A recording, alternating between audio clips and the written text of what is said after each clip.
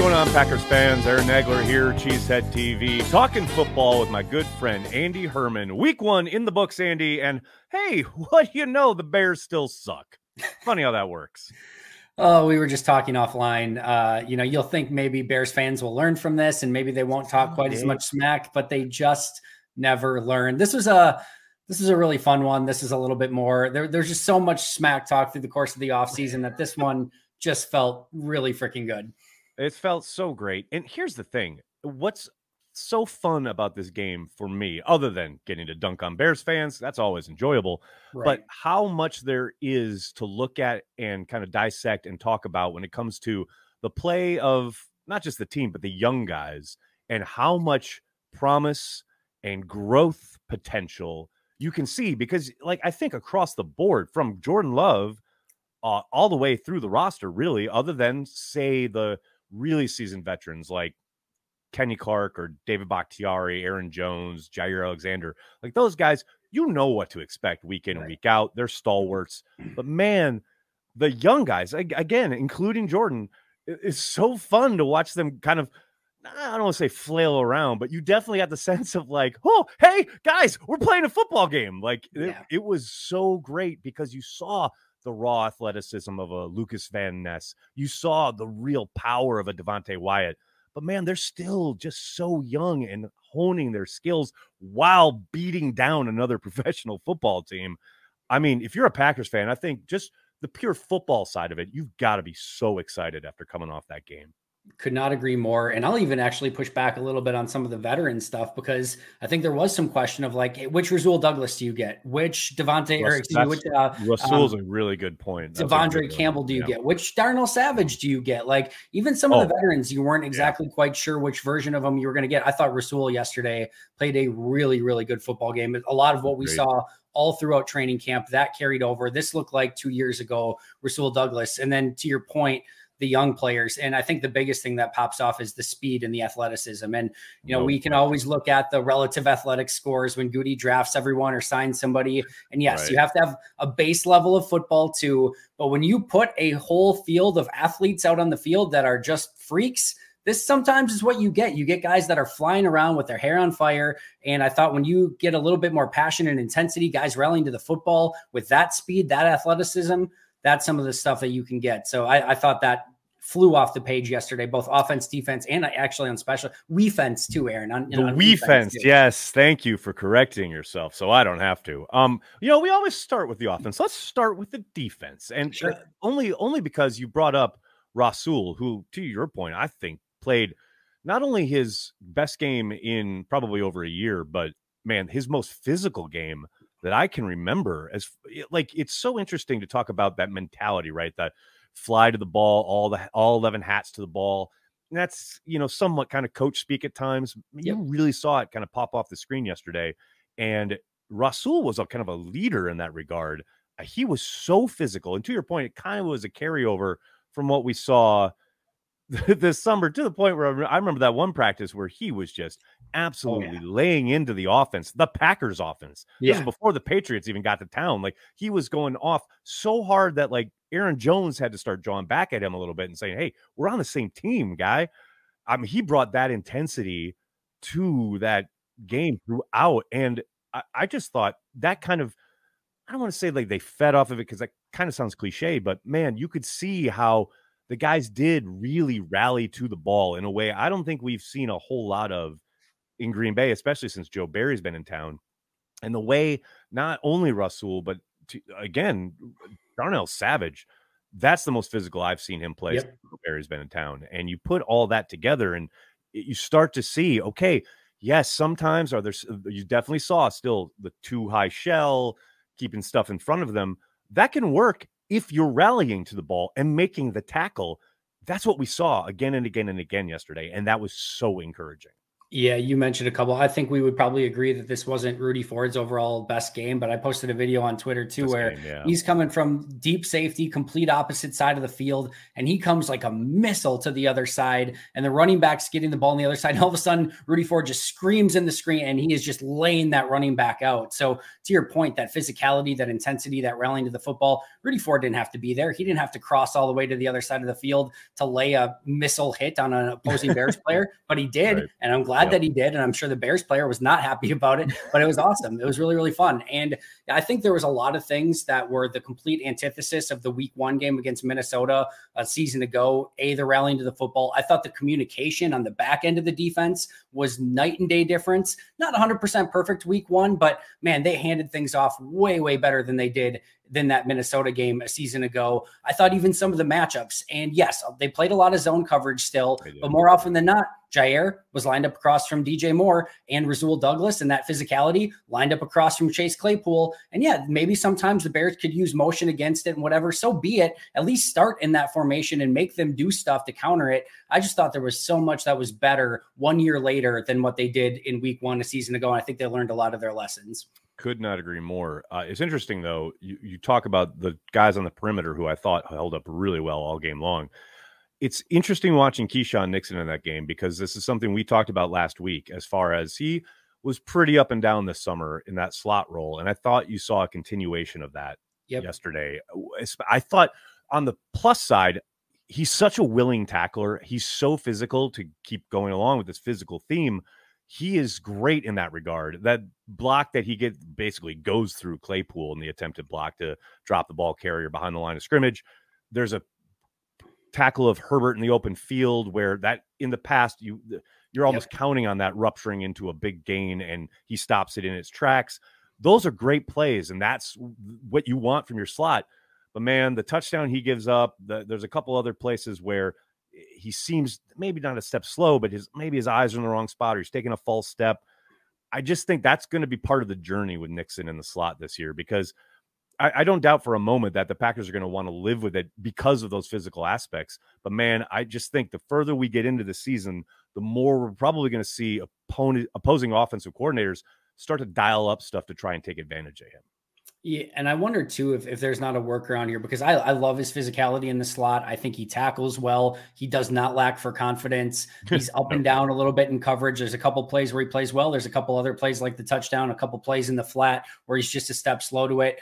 Hopefully maybe that just comes with time and that, maybe he learns from it. But if he doesn't, is there a world in which maybe on some obvious passing downs, maybe do you get Jair inside where you don't have to worry about him quite as much going up against the run? And then maybe a Carrington Valentine, or maybe when Eric Stokes comes back, do you maybe try one of those players on the outside with Jair in the slot just to get your better coverage guys on the field in some clear and obvious passing situations? They used some dime defense yesterday, and they used Rasul in the slot in those situations. I don't think we want to see a whole helping of that, but I think in little bits and pieces here and there, that's something they could look at as well. So I'm wondering if maybe as time goes on, if that does continue to be an issue, if maybe they can't find some workaround to that. But I do like his intensity, his physicality, his confidence up front. I do think that helps on early downs, and maybe you live a little bit with some of the coverage hiccups here and there. But I do think when you have obvious passing downs, you got to get your best coverage guys on the field. And maybe over time, they try to get a Carrington Valentine or an Eric Stokes on the field in those situations.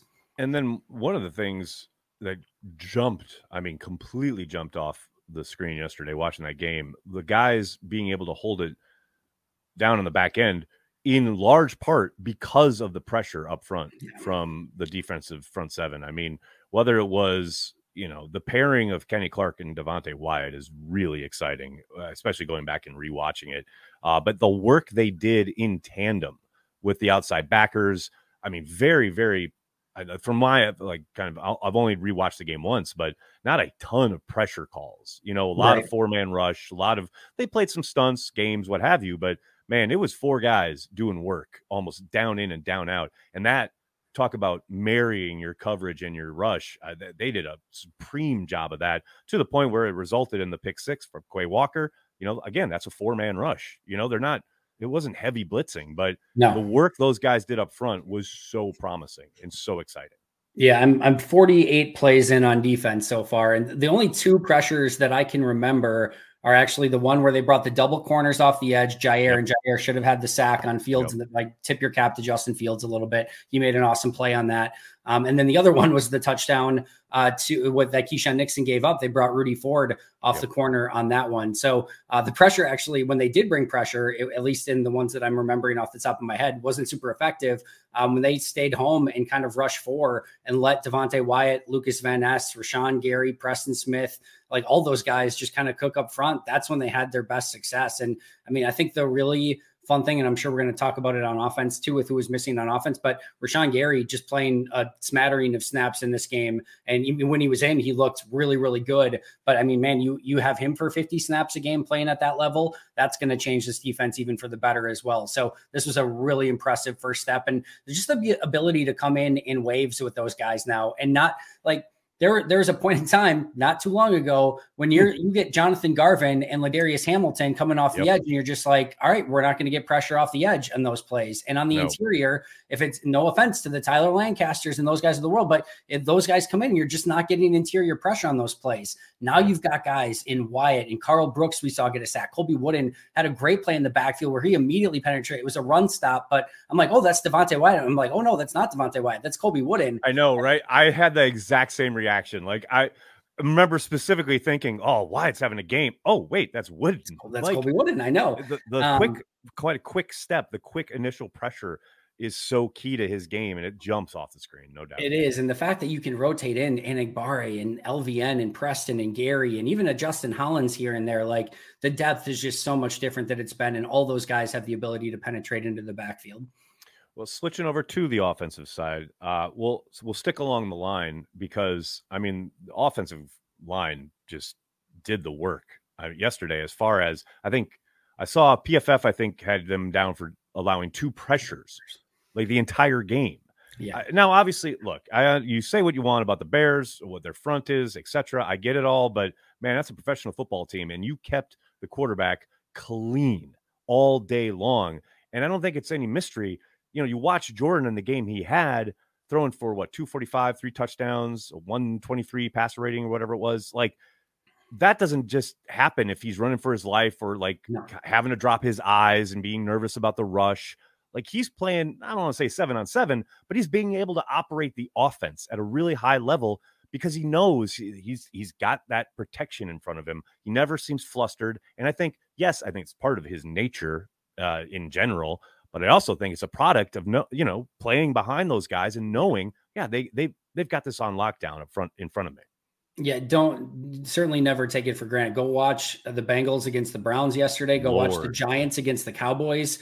Those defensive fronts just annihilated those offensive line. There's some very poor offensive line play throughout the league, and Green Bay showed off that they've got 5 good starters when it comes to pass protection. Run blocking, hit and miss from time to time, but I thought from a pass pro standpoint, they were phenomenal. They got depth there too. They brought Rasheed Walker in as a 6th offensive lineman / whatever you want to call him. Dude, on that throwback screen, Rasheed Walker is on his horse, looking for someone to block, and he never gets to. But but he doesn't touch anyone. But like the fact that he's hauling ass like 40, almost 50 yards downfield, looking for someone to block. I love that play. I do too. I love that player too. He's been nothing but impressive all off season long, and even going into this game. So yeah, I think the offensive line play, that was my biggest thing that I've been on all off season long. Is if there was one thing that gave me a ton of confidence, you go back to the first half of last year when Bakhtiari misses a first couple games, and then it takes him a couple games to kind of get back in the swing. Then he goes out with the appendectomy. You don't get a ton of Bakhtiari. And then Elton Jenkins, he misses a couple games. You put him at right tackle. He really struggles at right tackle. And I think some of it's just the rust coming off the ACL. They move him back at left guard, plays 1 game there, then misses a game. And then after that, they keep him at left guard, and he looks like Elton Jenkins after that. But basically half a season is gone by that point. I thought John Runyon Jr. had a little bit of a down year last year. Myers didn't play great last year. And then Zach Tom, you saw towards the end of the year being like, okay, this is going to probably be a player, and he's taken a significant step. I thought he was the best player on offense in this game, and that's saying something. But like, if this offense, the offensive line, took the step that I thought they could, that was my biggest hope. And that I thought that this team could potentially take a major step from last year. And this was hopefully a really good sign of what's going to come for this offensive line. It's interesting. I'm really glad you brought up the run blocking, The idea that, I said in my post-game chat, like the pass blocking was lights out. I loved it. Yep. It was fascinating to me to see all of the instant reactions online about AJ Dillon, because I had so many people in our chat on the watch party and so many people in my post-game chat, and then even in my mentions on Twitter, like, AJ like runs the gamut because it's the internet. I understand, but like, oh, he's a bust. They got to find a different second back, and I'm like, go back and watch that game again and watch AJ's carries specifically. Yes, are there some like no gain, 1 yard gain, whatever? There are plenty of plays there where I think AJ makes something out of nothing in regards to guys being shoved back into the backfield on just right off the initial snap. There's plenty of plays where he's powering through and making some decent yardage in the red zone. Like, I understand it's frustrating. He's not Aaron Jones, but man, he can only work with what he's got in front of him. And there was so much inconsistency with the run blocking yesterday. Yeah. I just need people to like take a breath on AJ Dillon a little bit. There's so many things I want to say here. First of all, the first thing that I think he deserves a ton of credit for, he was awesome in pass pro again. He had a couple really nice blitz pickups. Like he's just very consistent in that regard, which is not nothing. Secondly, he might have had one of the plays of the game when he just hung on to the football on that one play where it just gets annihilated in the first, like he gets the ball and all of a sudden there's a dude right on him. Right. Like if he fumbles there, that's maybe a totally different ball game. Just holding on to that in and of itself was worthy of praise. And then to your point, like you go back and you watch, I think he got a little bit unlucky with the carries that he got where it just wasn't blocked up quite as well. And then the last thing, you hit the nail on the head of like, yeah, he's not Aaron Jones. Very few people are. Aaron Jones is a phenomenal running back. And one of the things that's going against Dillon the most is that he's like compared to the guy that's in front of him that's just doing dynamic stuff every single time he gets his hands on the football. So yeah, I think there is some of that. I do think, AJ is who he is. He's never going to be the dynamic guy. He's not going to make a ton of people miss. But if you get him blocked up a little bit, and to your point, he made a couple plays. He did make a couple guys miss in the backfield, or at least run through some players where that could have been -2-3 yards, and he got 1 yard out of it. And all you see is one carry, 1 yard, and it doesn't look super sexy. But if he added a +4 yards to what that should have been, there's still value in that as well. So I'm with you. I get it, and I still think there's probably something to maybe Dillon would have maybe you would have liked some of those carries back to get a little bit more out of it. But this, I'll put it this way. This is not Royce Newman. This is not like somebody that's out there where you're just like, oh my God, this guy is potentially losing us the game. Yeah. This is a fine player that just looks worse in comparison to the player who's in front of him. Well, and I think the obvious reason this happens is, and me, it's the idea of draft stock, right? Yeah. It is inescapable. So when people, remember that he was a second-round pick and where the Packers were when they took him, that is inescapable in in a lot of people's minds. And then you turn around and you look at Aaron Jones. Where was he picked? Right. And it's but this crystallizes my point about the draft. It's like, I don't care about any of that once they're on the football field. Yeah. And like AJ is a good football player. Aaron Jones is a historically great player, and to compare the two and to bemoan the fact that AJ isn't Aaron drives me insane. But that's always going to be the prism that they're viewed through. And you got to look at the draft as a whole always, because how many times in the history of the Packers has the best player been the first player that they selected from the draft class? It's very, very rare. Ron Wolf had a ton of I'm not going to say full on misses, but a lot of not great picks in the first round, and he killed it in the middle later in the draft. Yeah. If you can get a handful of picks, ideally one, star, a couple starters and a rotational player out of draft. It doesn't matter where you get them. You just got to find them in some capacity. By the way, since I'm throwing Royce Newman under the bus, had 5 snaps in that game. Looked really good in those 5 snaps. There you go. Hey, Royce Newman, stepping up. But speaking of stepping up, how about those young pass catchers? I mean, going into this game, you're online, you're on YouTube every day. I mean, I know my comment section, I'm sure yours as well. Holy cow, are Packers fans, some section of Packers fans, beyond nervous for the fact that Christian Watson wasn't going to play and Romeo Doubs was limited. It's like, how many times does Matt LaFleur have to put together a game plan where he utilizes all of the pieces on offer to kind of make up for it in the aggregate, so to speak, before Packers fans have a little faith. And I understand, again, it's one game. I get it. But, man, these guys are pretty good at what they do. And I thought, given the fact that, Romeo was on somewhat of a pitch count, and you had a bunch of young guys, second year and first year, operating at a really high level in a pretty complicated offense. I mean, you can't come away from that game and not be excited about all that's on offer and all that's ahead of the guys who are tasked with catching footballs week after week from Jordan Love. Yeah, no world would I expected, Dontavian Wicks to get the most snaps of any wide receiver in this game. And it's probably the only game that's going to hopefully happen all season long if everyone remains, healthy moving forward. But, we talked about it earlier with Rashawn Gary not playing the entirety of the game and on a snap count. We saw Romeo Doubs a little bit on a snap count, and then Christian Watson doesn't even play. And you still see some of the explosiveness on this offense. And they didn't even hit on all the plays that were available to them. Obviously the big one down the field to Luke Musgrave, where Musgrave and Love just not on the same page. I thought there were a couple opportunities to Jaden Reed down the field too. There was 2 third downs, if I remember correctly, where Love and Reed just kind of couldn't connect. I would have liked to see Reed come back to the ball on one. I guarantee you he'll do that moving forward. Like, there was still some meat left on that bone that I think they can still go out and get. And that's with, again, Romeo Doubs on a pitch count. Aaron Jones only playing half the game, A, due to injury, and B, because they forgot about him again for a little bit. And then, obviously Christian Watson, like, they're going to have a very fun offense full of playmakers. And we talked about it at the onset on all 3 phases. But once again, we saw the speed on display, Luke Musgrave being able to get down the field, Jaden Reed being able to get down the field. And then you see some of the skill come through too with Romeo Doubs and the way that he was able to separate on some of those plays. So just a fun offense that I think is going to continue to evolve through the course of the year.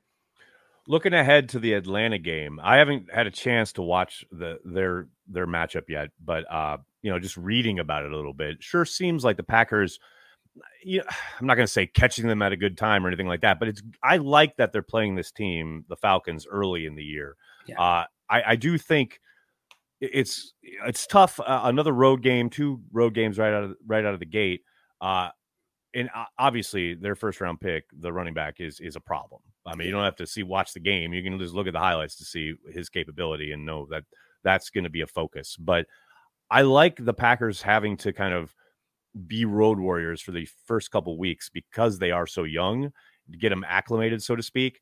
And then, again, the Falcons, a team in transition, I think is fair. And I think the Packers, I can't speak to how they match up, but I like the idea of a young athletic team like the Packers certainly showed they are yesterday, being able to go into Atlanta and hopefully continue to improve and build on the things we saw yesterday that maybe were a little ragtag at times, but hopefully they can utilize this as a springboard to, okay, these are the issues we know we have to work on and focus on, and Atlanta provides them that opportunity.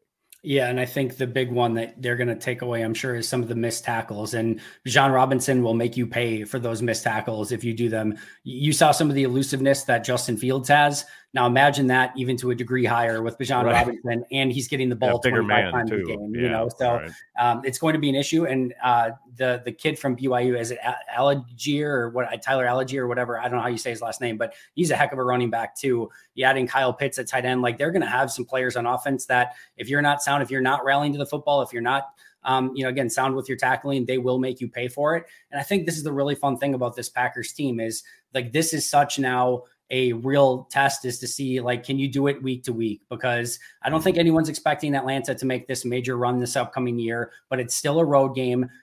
You don't want to get too high from the Bears win that you just had. Can you keep things steady? And like you said, grow from one week to the next. And if they can do that, I like their opportunity to be 2-0.